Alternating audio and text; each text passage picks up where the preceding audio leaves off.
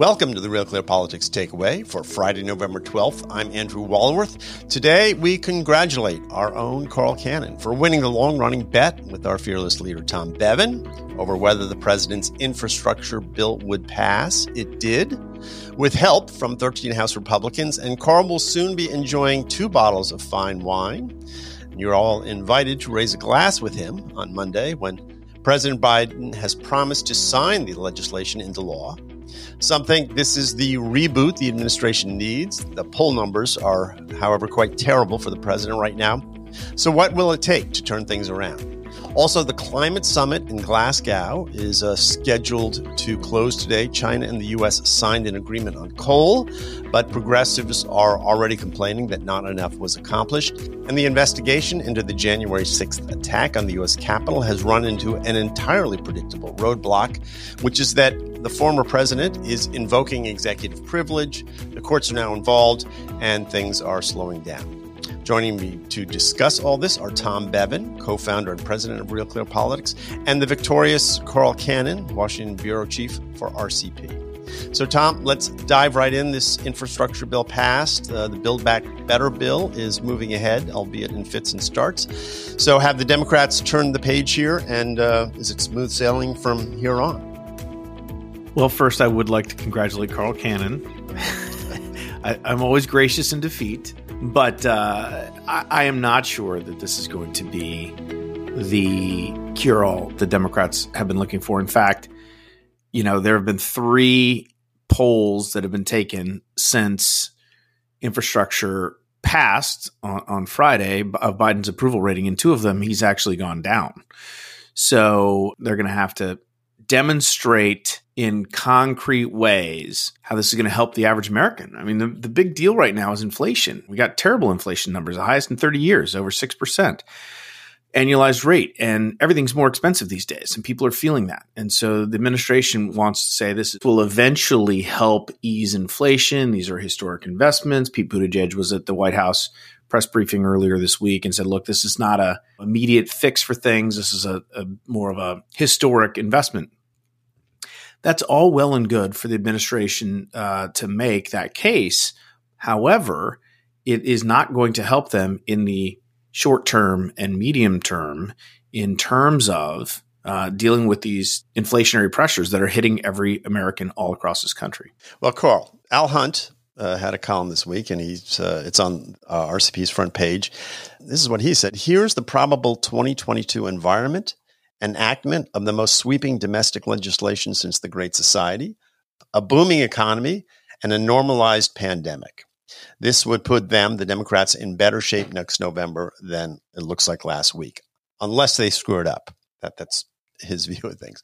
So again, congratulations on your bet, but how do you feel? And you think Al Hunt's right that 2022 things will look a lot better for the Democrats than they do right now?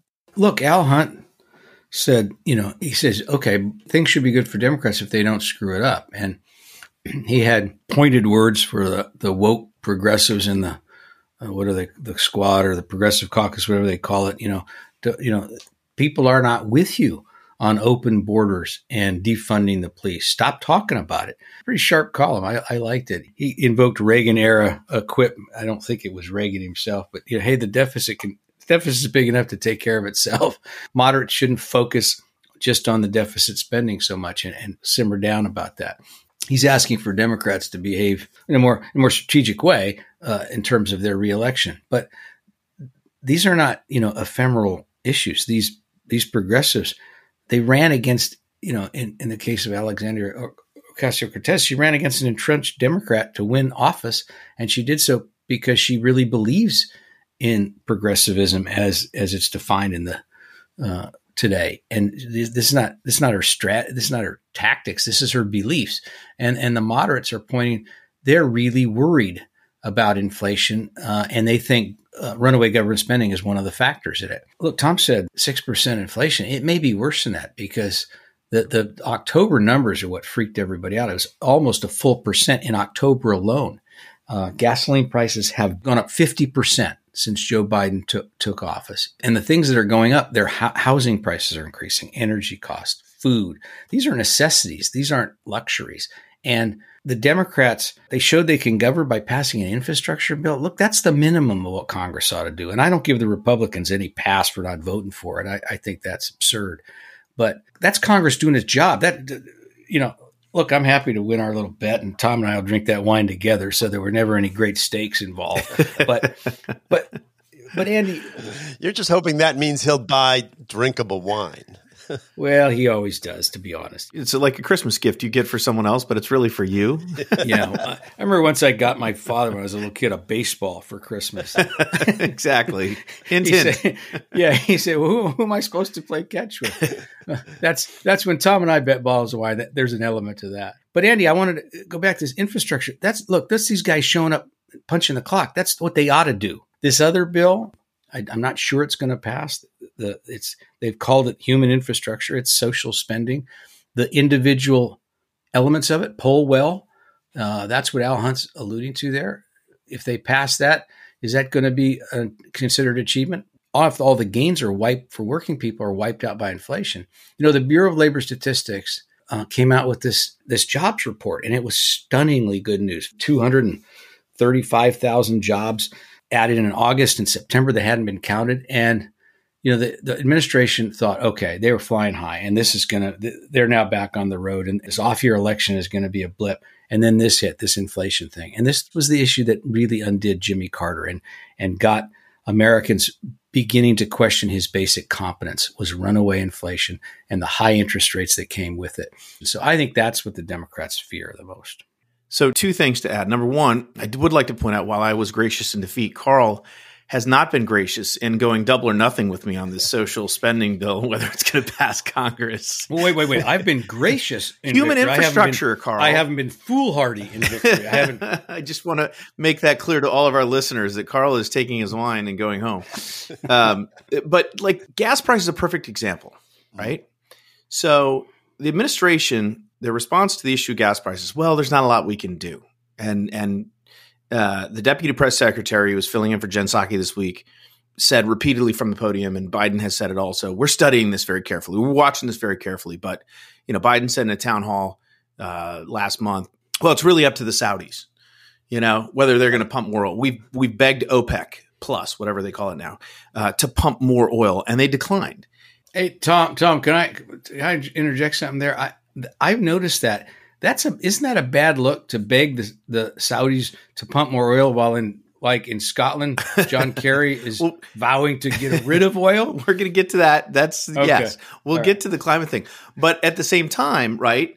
And this is the contradiction. Biden has shut down the Keystone Pipeline. We learned last week that they're actually reviewing this Michigan pipeline that they're going to possibly shut that down. And so the administration is pursuing policies that are actively causing gas prices to go up, and basically has taken the incentive or the ability out of our hands, put it in someone else's. And I just don't think that's something that the American people are going to appreciate, and they're going to hold this administration responsible for it. So that really has not much to do with infrastructure. I mean, Pete Buttigieg is going to, take some of this money and put in charging stations around the country. I mean, that's fine, 3 years, five years from now.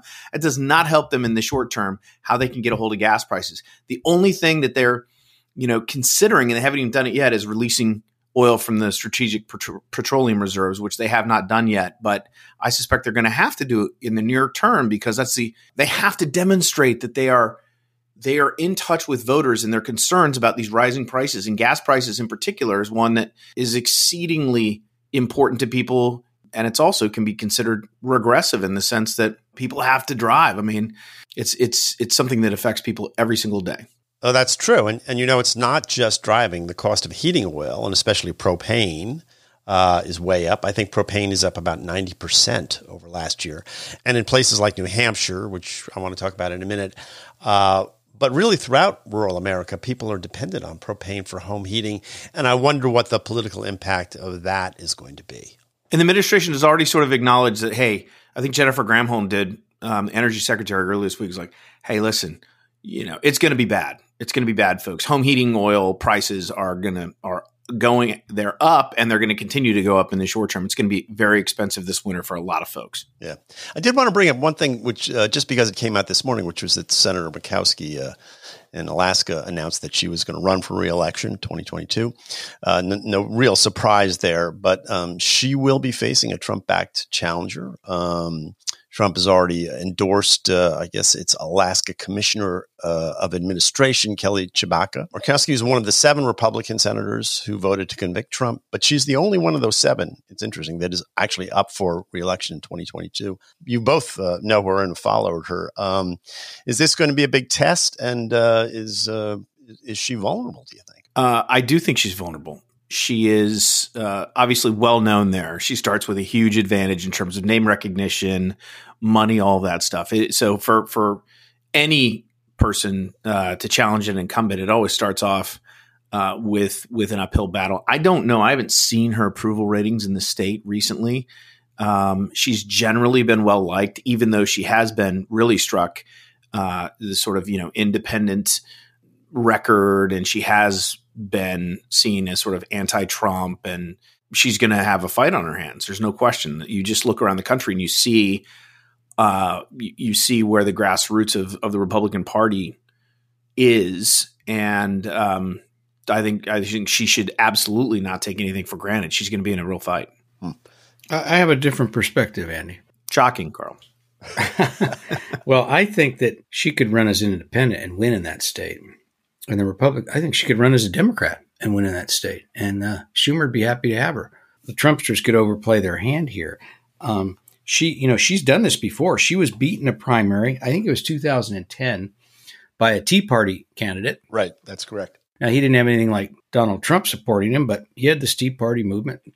And she ran a write-in candidate in November and won. Which was shocking. I mean, those write-in campaigns are very tough to pull off. Strom Thurmond did it. I don't know any other senator who did it. I'm thinking back. But anyway, what I'm saying is that she's very popular. Her father, Frank, was popular. I think she's probably more popular in Alaska than Trump. Now, that would count Democratic voters in my calculation. But she's a shoo-in for any general election. And the Republican Party there is really trying to make sure she gets to the general election with the R on her name. They've fiddled with the nomination mechanisms. I think it's going to be a ranked choice voting thing now. If she loses, she could win because she'd be second on most of the ballots, and supposedly the Trump candidate would be fourth. That's the idea. Anyway, what you could have happen is what happened in Virginia. It could help show the Republicans a way through without Trump. If Trump throws all of his chips in this and loses, it might help break the mystique of Trump. Mm-hmm. Right. I was just going to say that I think that in New Hampshire, where Chris Sununu has decided not to run, I thought that was very interesting as well. He was really the number one pick, I think, in the country. He's another scion, a political scion. His father was governor, yeah. Right. And now he's decided, instead of running for the Senate, to run for a 4th term as governor. And Scott Brown and Kelly Ayotte, who would be 2 of the more high-profile Republican candidates who might run, have both said they are not going to run. So it's just another political tea leaf this week that, at least in my opinion, makes me think that the Republicans may have a harder time winning the Senate than some people think right now, especially when you add it to the kind of primary fights that we're likely to see in places like Alaska. I think the Sununu news was huge. I mean, he was the top choice for Republicans to run in that seat, and I think he would have been the favorite to win. But back to Murkowski, her approval rating is 41%. She's got 41% disapproval, 18% undecided, and the Alaska GOP has endorsed her opponent. So again, just gives you a sense of where the lay of the land is there. I think she's going to be in a real battle. I think generally speaking, as this plays out, we talked a little bit about the Democratic Party and the internal conflicts that they have to work out, of whether they, take their foot off the gas as far as social justice is concerned. At least initially, my gut reaction would be the landscape, unless it changes for the Democrats, is going to be so bad that Republicans are going to be able to win some of these races with Trumpier candidates than they otherwise would have. Yeah. Well, let's just talk about Glasgow. I'm told it's the Emerald Isles. Is that? No, that's it's Scotland. That was an Obama joke, Carl. Yeah, right. You missed that? Obama said, "While we're here on the in the Emerald Isles, let me quote the Bard." Did he really? Yeah, Shakespeare, an Englishman. He double muffed it. So he was in Scotland, said he was in Ireland, and quoted an Englishman. Well, as my friend Michael Kelly once said about a column he wrote, I had the virtue of being wrong in all respect. Well, it's this summit, this COP26 summit, I guess it's called, is scheduled to wrap up today. It may go into extra innings, they're saying. But the big news is there was this agreement between China and the U.S. Saying that they would cooperate on limiting emissions, particularly when it comes to coal. And so John Kerry, who is our special climate envoy, said it's the first time China and the United States have stood up, the two biggest emitters in the world, and said, quote, we're going to work together to accelerate reductions. And then he went on to say, quote, yesterday, because I think this must have happened on Thursday, was bigger than some people think, implying that this is probably less than the progressives wanted to see. Carl, the president made a pretty big deal of this summit going into it, but it seems a little bit like a bust. I mean, there doesn't seem to be much enthusiasm for it. Well, China, which is responsible for 30% of the coal output, coal emissions in the world, agreed in principle that they would look at this, but there's no timetable, there's no specifics. And China always keeps to their agreements. Well, that's the other part. What the climate change activists are going to want is another summit to get acknowledgement, I guess, is something. If this is your big issue, but the activists who've been clamoring outside, making noise, they want more than talk.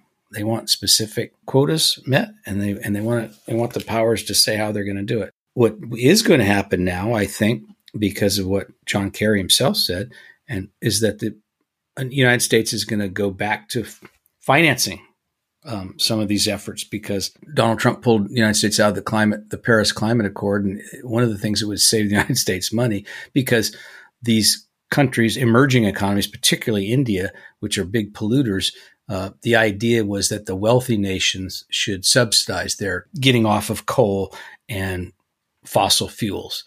And now it looks like the American taxpayers are going to be doing some of that again. That seems concrete. So, Tom, is this a political winner, though, for the White House? Yes and no.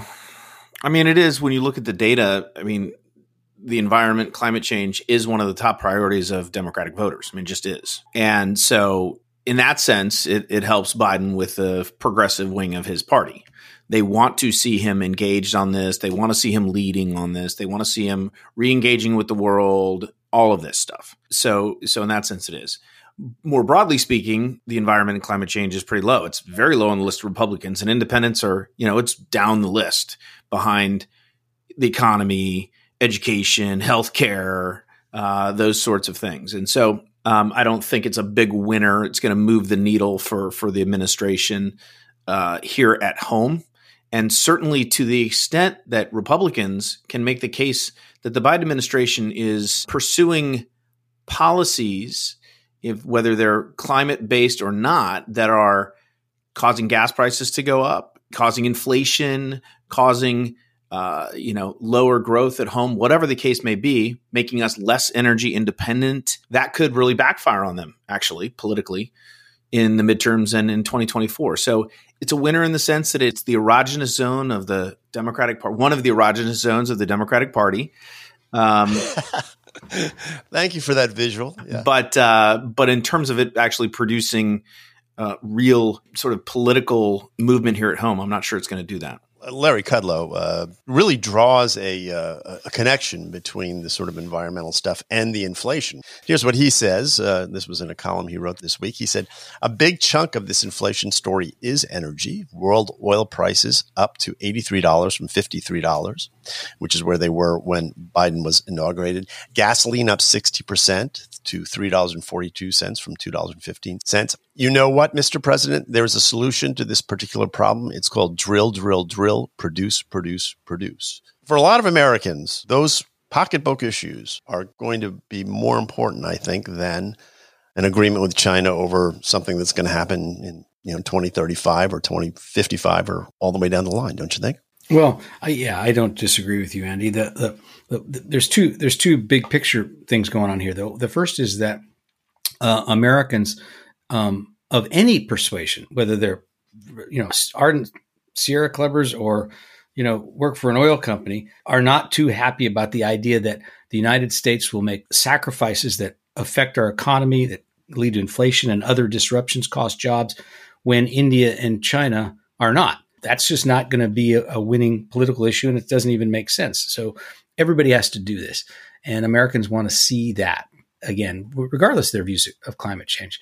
In terms of the short-term inflation and short-term job loss, though, this idea that to have a clean planet, jobs have to be dirty, that we're willing to pollute and do other things that we know are wrong so people don't lose their jobs in the oil patch.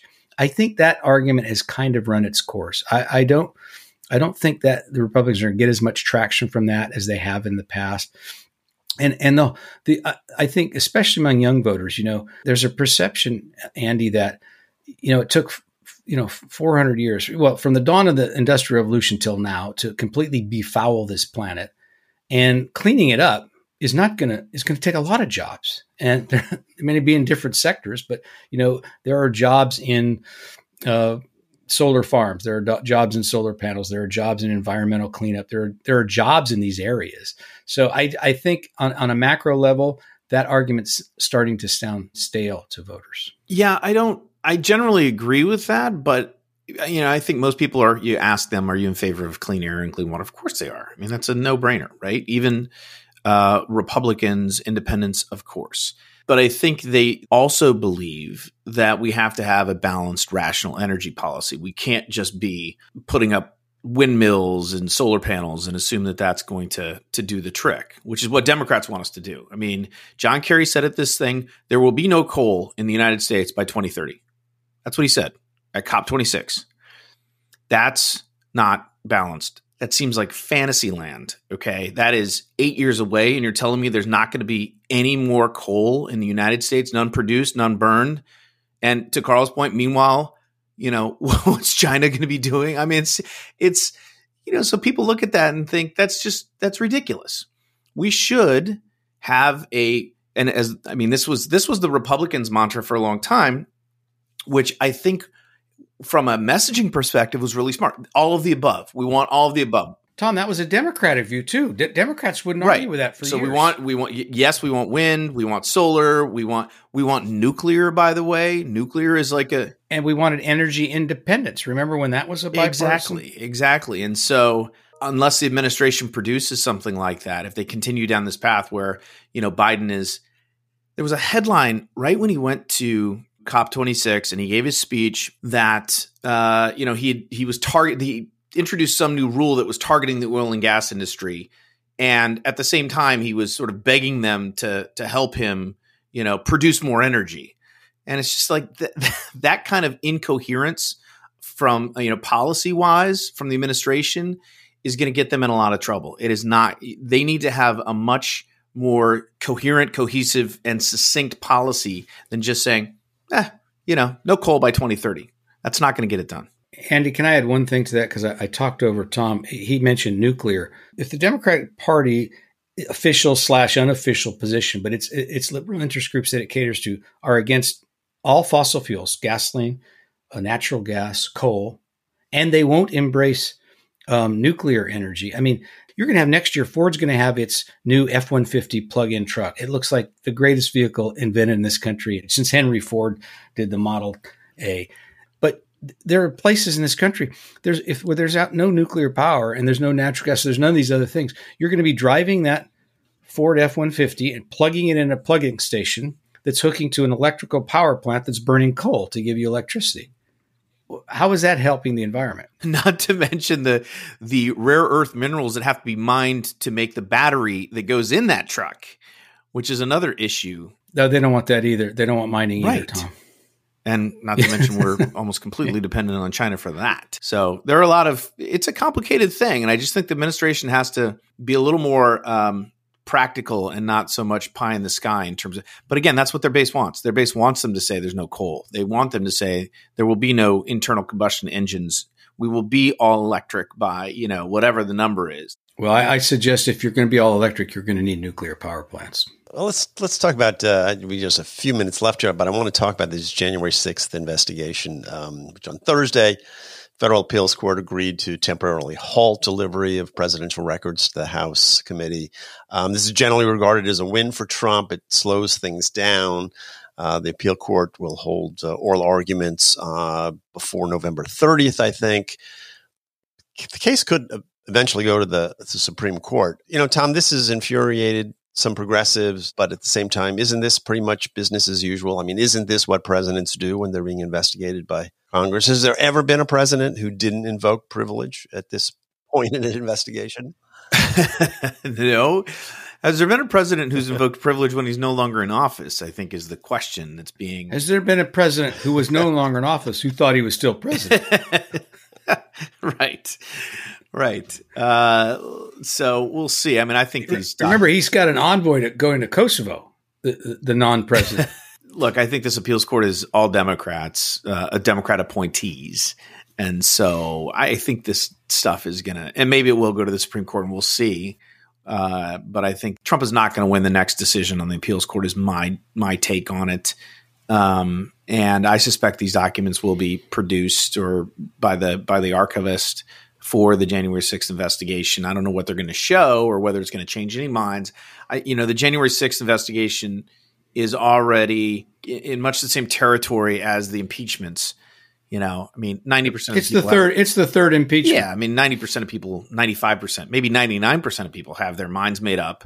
Number one, if they're paying attention to it, they already have their minds made up about whether it's a complete show trial or whether it's a legitimate inquiry to save our democracy. And that might be, I don't know, 5% of the population that's actually paying attention. The other 95% don't know anything about it or have vaguely heard about it and don't know the inner workings. And well, Tom, maybe you should watch a little bit more MSNBC because I have been watching MSNBC lately, which I do. I watch them all. I figure it's part of my job. And it is wall-to-wall January 6th investigation coverage. So someone's paying attention to it. Well, right. Trump leaving office was bad for ratings for them. So, but now they as he will tell you himself. Yeah, well, that's right. So, but now they can get their audience ginned up again on Trump. It's like a drug, I guess. You need more and more of it. Carl, do you think that? I mean, do you really view this as sort of a show trial? You think there's no legitimate inquiry that could be made into the January 6th? I think there should have been an inquiry made into it. The Republicans pulling out of it was not a good thing. Pelosi wouldn't let them have some of their flamethrowers on the committee, but she put Adam Schiff on it. I mean, it was from the beginning. It's ridiculous. Just a partisan exercise. And the House Speaker and the House Minority Leader have everything to do with that. And it's a shame. I think they've mismanaged it from the start. Having said that, things are coming out that are interesting. And some of it's reporting by the Washington Post and New York Times and various authors. And some of it's from the witnesses. But there's an interesting tension, you guys, and that's this. So did Donald Trump really cause this? The Washington Post had a piece recently, all of Trump's tweets, all of the things he said and did. And the thought occurred to me that if you believed Donald Trump, I'm talking about you're an American citizen, that this election was stolen, not only stolen, but willfully stolen, that Biden was part of it, that the Democrats did this, they intended to do it, and they did it. And as Trump said, there was statistically no possible way he could have lost the election. Now, I don't believe any of those things, but if the people who believed Donald Trump, and Trump was saying them, believe them, it seems to me they have an obligation to storm the Capitol. I don't know about that, but okay. An obligation to storm the Capitol. If you think that our democracy has already been usurped, if you believe that, you would do things that they might not all be statutory. Hang the vice president. Well, but what I'm getting to is this. As this goes on, this inquiry, and this is, I think, the Democrats' goal, Trump looks worse. But I think the people who responded to his call are less culpable. And to me, the Democrats want it both ways. They want to make these people into monsters who stormed the Capitol, but they want to blame Trump. And I think at some point you have to pick your storyline. Because if Trump's to blame, those people are less to blame. He's the sitting commander-in-chief.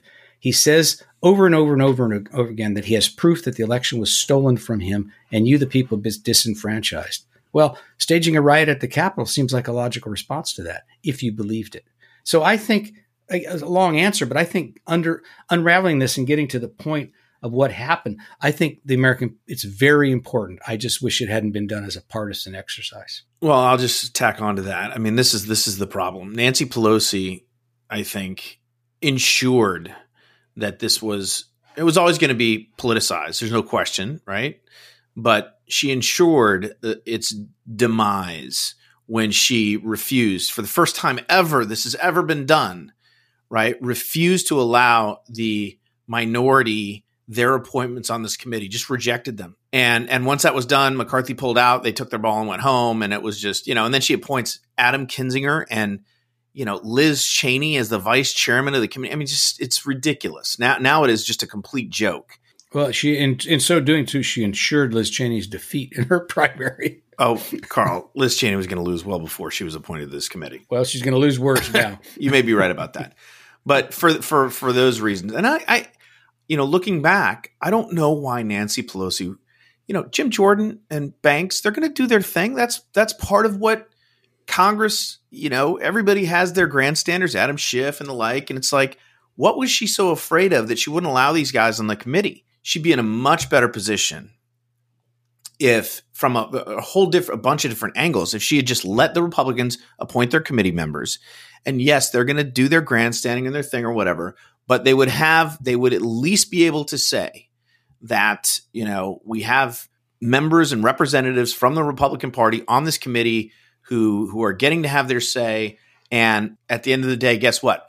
They were overwhelmed by the evidence that we collected or whatever, the witnesses that we called, but that's all gone now. It's not going to happen. Well, Tom, or conversely, if she was going to exercise veto power over Republicans she didn't like, Kevin McCarthy should have been allowed to do the same for the Democrats. I mean, if that was her position, then that suggests something else, that the two leaders agree and everybody agrees on all the members of the commission, which to me would have actually been even better than having these flamethrowers from each side. How about they just follow the rules of Congress and they don't do unprecedented things? Well, I'm saying out of 435 members, you couldn't find a dozen who aren't known as, demagogues. I think you probably could have. Small and shrinking list, I think. But, well, we're going to have to leave it there. So I want to thank Carl Cannon and Tom Bevan. We're usually here Tuesdays, Thursdays, and Fridays. So bookmark this podcast. Check back often. Email me at takeaway@realclearpolitics.com. Let me know if you've got a good idea for our next big bet. I think we need another one. Double or nothing. I encourage you to go to Real Clear Politics, read one article from a writer or publication with whom you disagree. Get your free subscription to Carl Cannon's Morning Note. That is one of a few free newsletters you can get at realclearpolitics.com, including the Real Clear Politics Takeaway newsletter, which will keep you up to date on this podcast. Thanks for listening. Until next time, for Real Clear Politics, I'm Andrew Walworth.